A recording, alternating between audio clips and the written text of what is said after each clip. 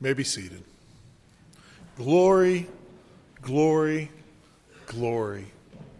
What a wonderful truth. He is risen from the dead. He is who he said he was. He did what he said he would do. And we are the beneficiaries. Easter Sunday is always a joyous Sunday. It's a fun Sunday for a pastor. It's generally the highest attendance Sunday of the year, but it's also the highest day in the church calendar. It is the most important of all Sundays. Every Sunday is important, but Easter Sunday is the reason that we gather on Sundays. It is because of Easter and because of what happened, because of the history and the events in this morning's sermon text that we just read together, that we meet on Sundays, that we meet at all, because Christ has risen from the dead. Luke gives us in his 24th chapter a historical record of the events of that first Sunday, that first Easter Sunday. Luke is a companion of Paul's, a medical doctor and a historian. He tells us in his gospel, the very first words of it in chapter 1, he's writing it to a gentleman named Theophilus, and he says, "Inasmuch as many have undertaken to compile a narrative of the things that have been accomplished among us, just as those who from the beginning were eyewitnesses and ministers of the word have delivered them to us, it seemed good to me also, having followed all things closely for some time past, to write an orderly account for you, most excellent Theophilus." That is Luke's goal here, to write an orderly account, to write a history that tells us what exactly occurred. And he tells us that on that first day of the week at early dawn, they went to the tomb. They found the stone rolled away. And when they went in, they did not find the body of the Lord Jesus. It, of course, is not just Luke who tells us this. We can look in the other Gospels as well and find out that there was an empty tomb. And it was, of course, the unanimous consensus of the early Christian church to give the witness that said that the tomb was empty. And it's not just Christian sources that tell us this. Biblical scholars that even aren't Christian and historians from other traditions also tell us the same thing, that there was a man named Jesus, that he did die on a Roman cross, that he was buried, and on the third day the tomb was empty. So the question remains to us, well, why was the tomb empty? That's where there's some debate. I saw a thing the other day. There was a message that a group called the Freedom from Religion Foundation posted this message at the Wisconsin State Capitol. It was a sign, and it said, "Nobody died for our sins. Jesus Christ is a myth." Well, in one sense, I understand that they have their viewpoint, that they don't believe that Jesus died for anybody's sins, and thus they see that as a myth. But the fact of the matter is, even if you reject Jesus as God, if you reject him as Messiah, if you reject him as an atoning sacrifice for our sins, historically, he did exist. He is not just a myth. All people who have studied the matter honestly, whether they accept Christ or not, agree that he existed. They agree that he died on a cross and that he was laid in a tomb. And so we need to consider this. He is not just a myth. What we need to understand, though, is, did he really die for our sins? And did he really rise from the dead? You see, the two are inextricably linked together. His sacrificial death and his rising from the dead, because he claimed to be the Messiah. He claimed to be the Son of God. He claimed to be God in the flesh and the one who would pay for the sins of his people. In verse 6, it says, remember how he told you while he was still in Galilee that the Son of Man must be delivered into the hands of sinful men and be crucified, and on the third day rise. One commentator puts it this way. He says, he was making a claim to be the one in and through whom Israel's God was restoring his people. The claim was highly controversial. It pointed within his own teaching to a final clash with the authorities who would wish him dead and would act on that wish. Like any good Jew, Jesus believed that if he faced this in obedience to the divine plan, he would be vindicated. And the word for this is resurrection.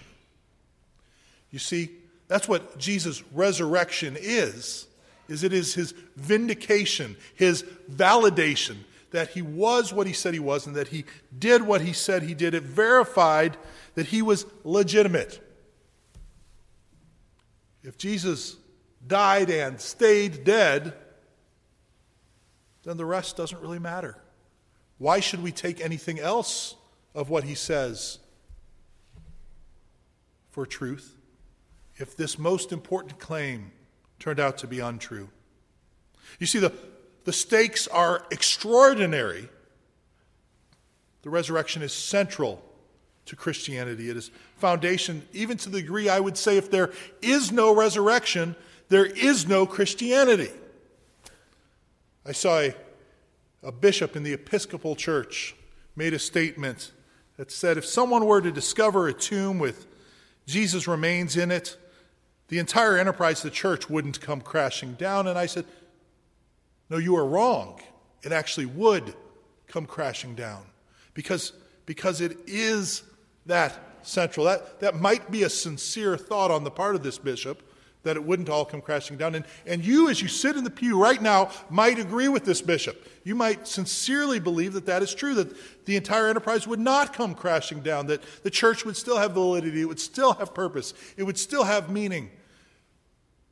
But regardless of how sincere you are in that belief, I tell you this morning, you are sincerely wrong. And I say that not on my own authority, but on the authority of God's word. In 1 Corinthians 15, the Apostle Paul says these very words, beginning in verse 17. If Christ has not been raised, your faith is futile, and you are still in your sins. Then those also who have fallen asleep in Christ have perished. If in this hope, or in this life only, we have hoped in Christ, we are of all people most to be pitied. You see what he says? If there is no resurrection, if Christ did not bodily, physically rise from the dead, then we are of all people most to be pitied. He says, just chuck the whole thing. Eat, drink, and be merry, for tomorrow we die.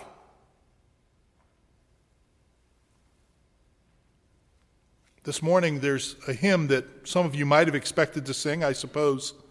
Many churches around the world will be singing this hymn this morning. It's a hymn that we aren't singing. It's the hymn, He Lives. It's probably a favorite of some of yours, I imagine. The final line of that hymn is the reason we're not singing it. It says, He lives, salvation to impart. That's a good part. We agree with that. But then the next line is this. You ask me how I know He lives? He lives within my heart. You see, it appeals to personal experience. It appeals to the fact that I have a feeling in my heart that says He must be alive. Therefore, it must be true, or at least true for me, because I have this feeling, and my feeling trumps the facts. But that's not the message of the Scripture. That's not the message that we read from God's Word. That's not the message that is spoken by apostles and angels. When apostles and angels speak, they say things like this: the Word became flesh and dwelt among us. And God made Him who knew no sin to be sin, that in Him we might become the righteousness of God. And why do you seek the living among the dead? He is not here, but has risen. You ask me how I know he lives? He lives because the tomb was empty. He lives because 2,000 years ago people came there to see his dead and decaying corpse, and there was no corpse to be found. There are theories given as to why this might be, theories that people come up with because they don't want to accept this fact that Jesus might have indeed risen from the dead, and they don't want to accept the fact that that will for sure have certain consequences in their life. If they accept this fact, then he truly is who he says he is. He must be the king of their lives, and they must follow him. And they don't like those consequences. And so they come up with all kinds of reasons, all kinds of reasons they try to come up with as to why Jesus didn't really rise from the dead, why that must not be the case. One such person was Simon Greenleaf. He was one of the founding professors of Harvard Law School. And he set out to disprove the resurrection. That was a goal of his. He set to work and examined the documents as a legal mind. This is a founder of Harvard Law School. This is not some second-rate lawyer here. And he examined the evidence and looked at it so that he could point the holes. He could cross-examine the testimony of the eyewitnesses, if you will. And when he did it, a strange thing happened. He determined that in examining the evidence, a legal scholar could only come to the conclusion that Christ indeed had risen from the dead.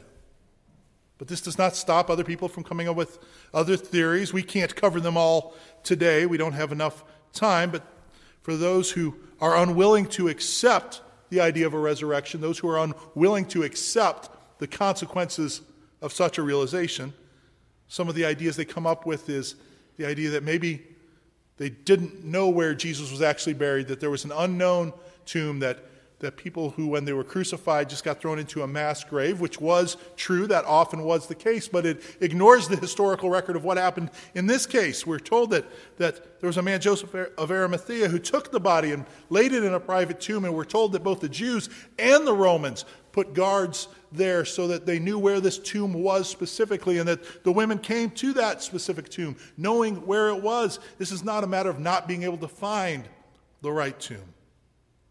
There's some who suggest that maybe it was just a giant fraud. Somebody had made things up. I'm sure we've all seen things like this that have come our way.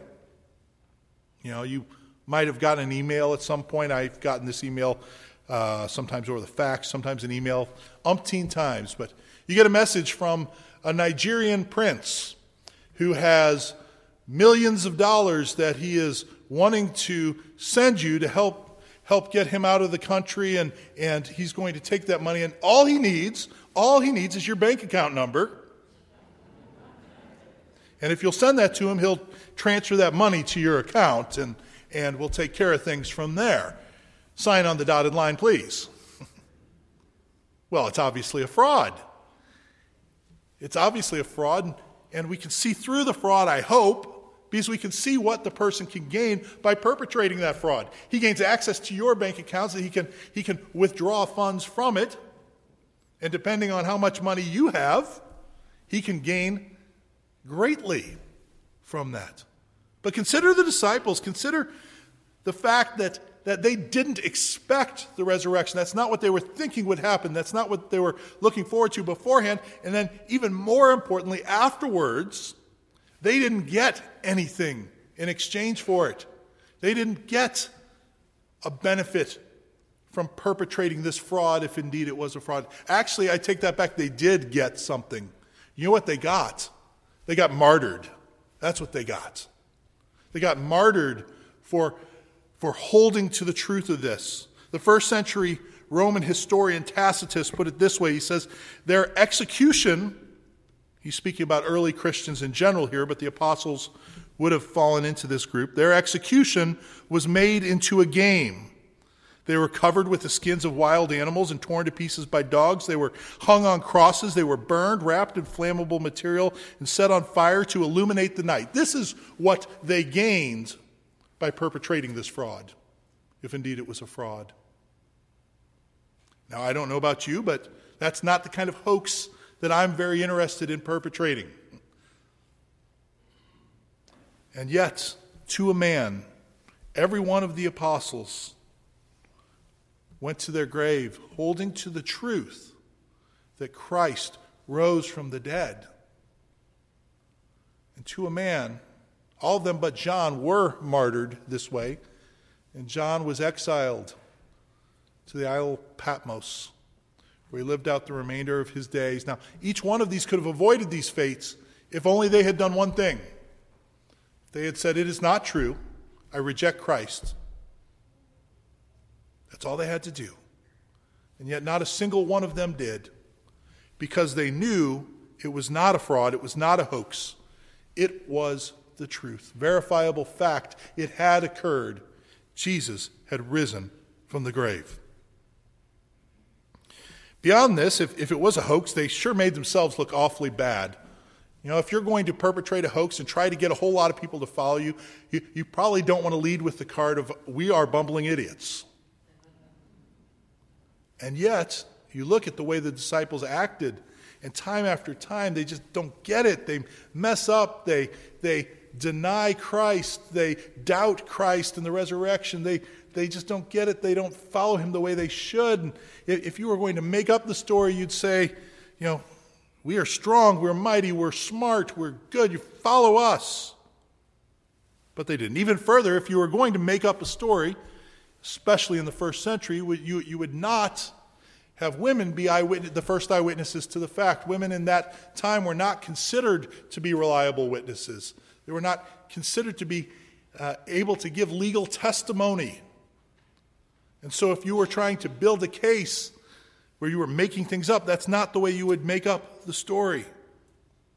And finally, if the tomb wasn't empty, if there was still a body in the tomb, all kinds of people could have pointed to that. The Romans could have squashed the Christian uprising. The Jews could have squashed the Christian uprising. All kinds of people could have put an end to the whole enterprise of Christianity right there by simply saying, "Come to the tomb, see the body.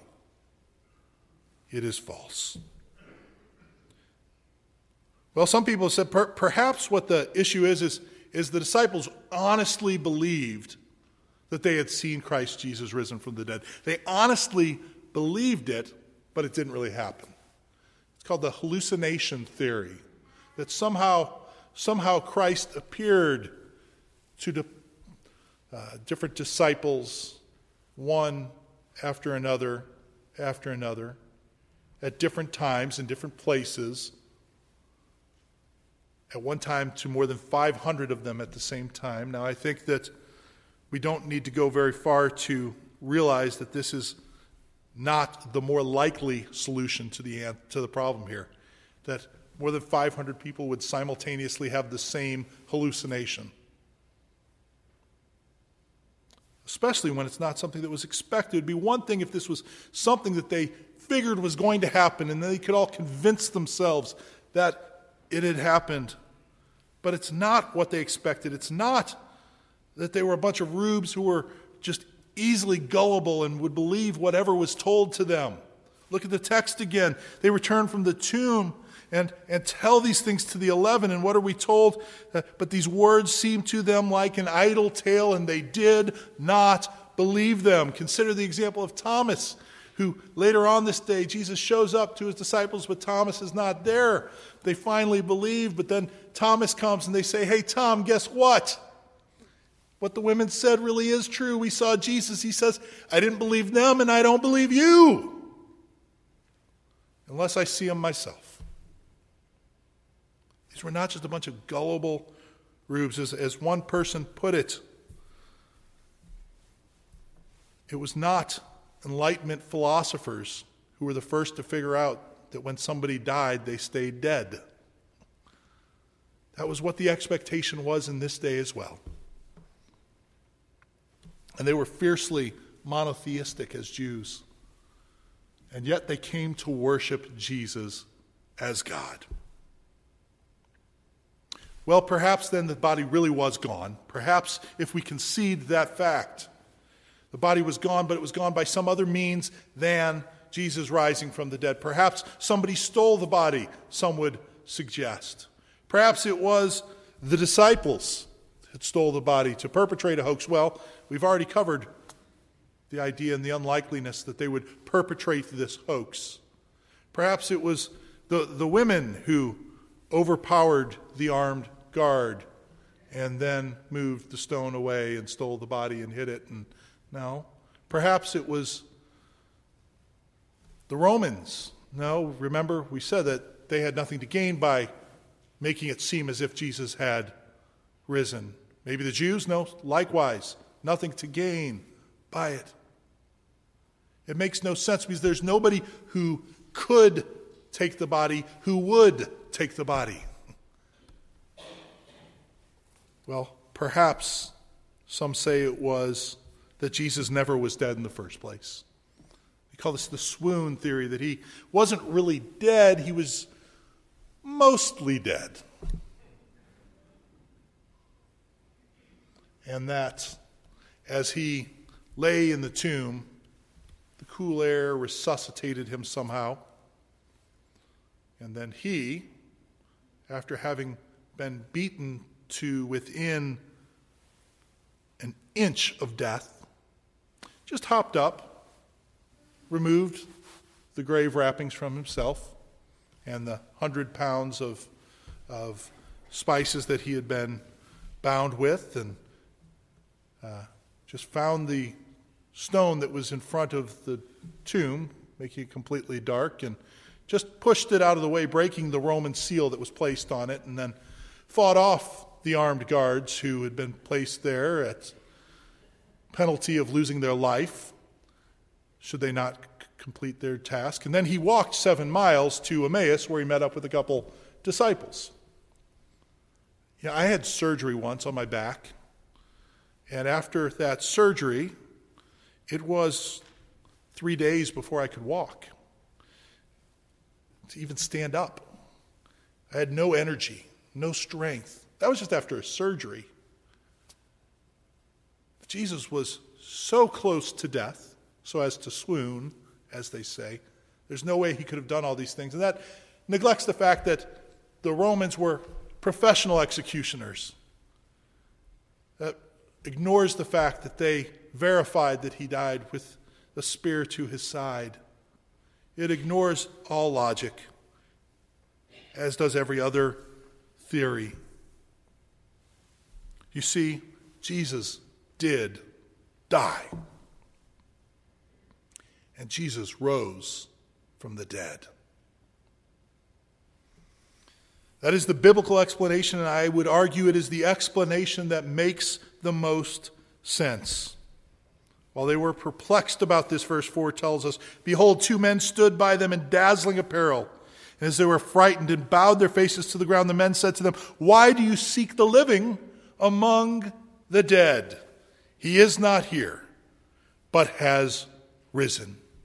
Just as he had prophesied, just as he had said would happen. And here, now in his resurrection, he was vindicated. It proved he was who he said he was, and he had done what he had said he would do.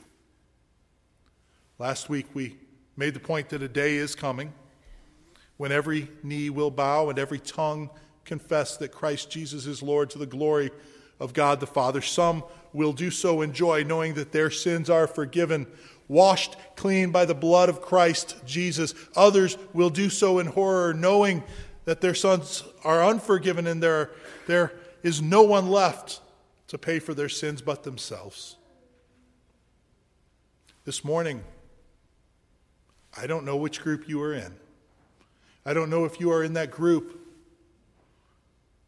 that will rejoice on that day because you have trusted in Christ Jesus.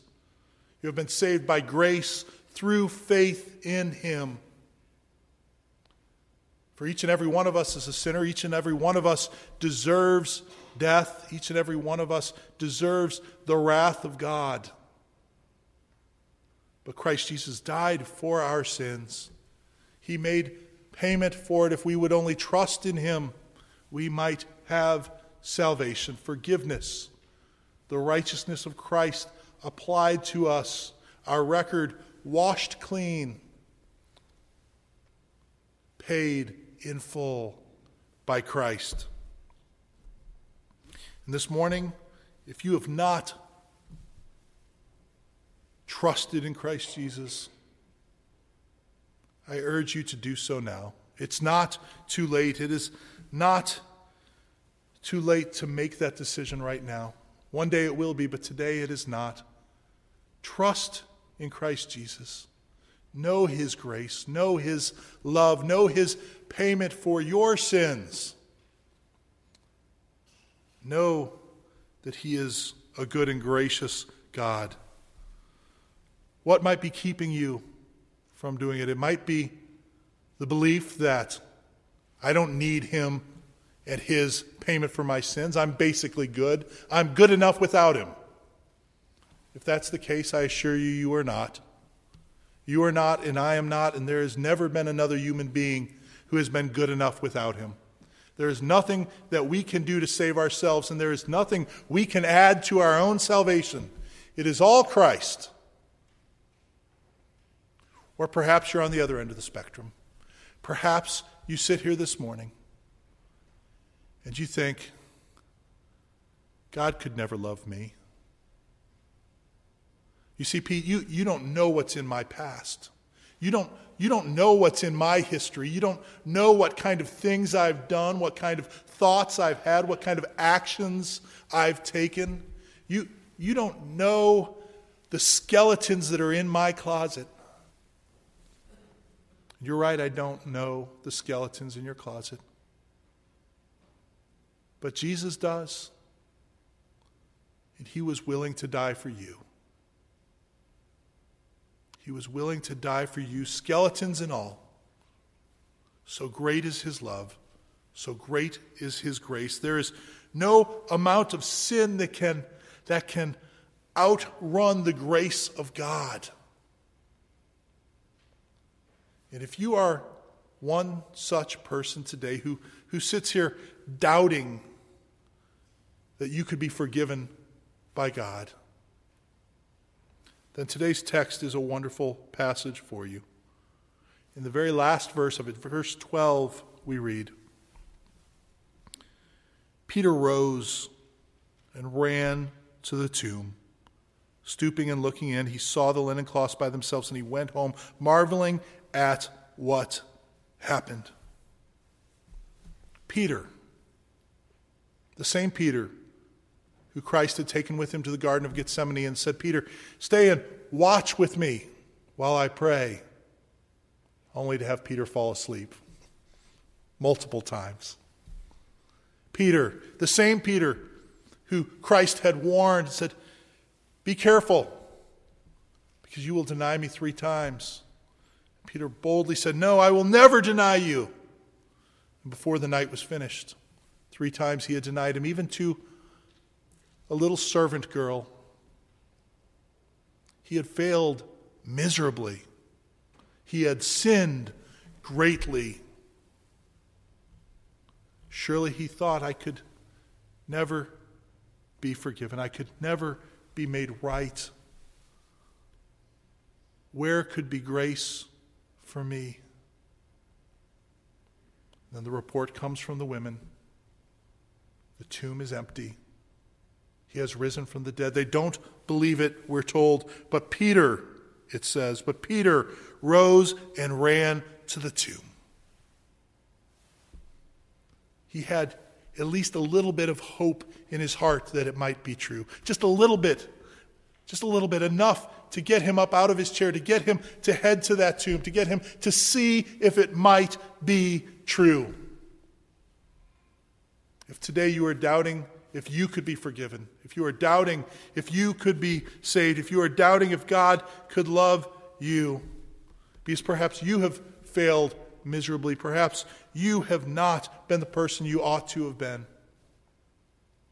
Well, my prayer for you this morning is this, that amidst the swirling winds of doubt in your heart, there might be a spark of hope, that this message of Luke 24, this message of resurrection, a spark of hope that it might possibly be true. And let that spark ignite you, that you rise like Peter and run to the tomb. Run to the tomb and find it empty, for Christ the Lord is risen, and your sins might be forgiven in him. Know that Jesus was indeed crucified, and know today he is risen indeed. Amen. Let us pray. Our Lord, we thank you for this great, amazing, unspeakable gift. This gift of Christ pouring out his blood for us, his body broken for us, that we might be forgiven, not because we deserved it, not because we are special in any way, but because of your grace, because you have showered it upon us. And we pray that you would help us to know this truth in each of our hearts. If we came here this morning knowing that, I pray that we would know it more deeply and more truly because of what occurred here this morning. And I pray that if we are those who do not know that you would open the eyes of our heart, that you would unclog our ears, that we might hear your truth, that you might bring life where there is death, that we might know you and your grace. In the name of Christ Jesus our Lord. Amen. Please rise with me now as we sing about our risen King, hymn number 45, Crown Him